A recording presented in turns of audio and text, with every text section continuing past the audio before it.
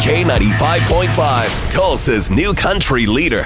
From Nashville to Tulsa, if it's country music and it's worth talking about, you hear it first on Cash and Bradley's Country Now. Well, the ACMs have announced more early winners. Congratulations to Thomas Shrett. Remember You Young has gotten Video of the Year.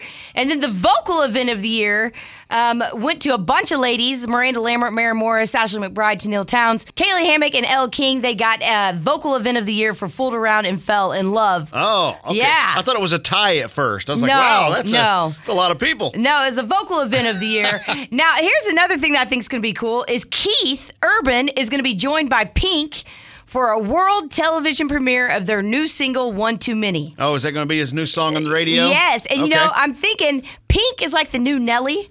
She loves to do duets with country stars. Kenny Chesney. Yep, yeah.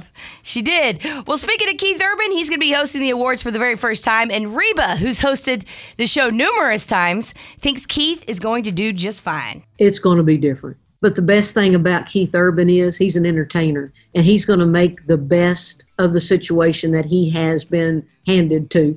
So I think what's going to happen is we're going to find new ways of doing the award shows that are probably going to be more fun, more creative. I just want to point out, that's all fine and dandy, but we're hearing a lot from Reba lately. You notice that? You think she's going to be on the show a lot? I don't know what's going on, but she's popping up at the Brahms and McAllister. That's true. And we're getting lots of little liners from her here and there. So that's very true. She's working on something, I bet. That's very true. There you go. That's Cash and Bradley Country Now. Never miss it on the Cash and Bradley page. It's K95Tulsa.com.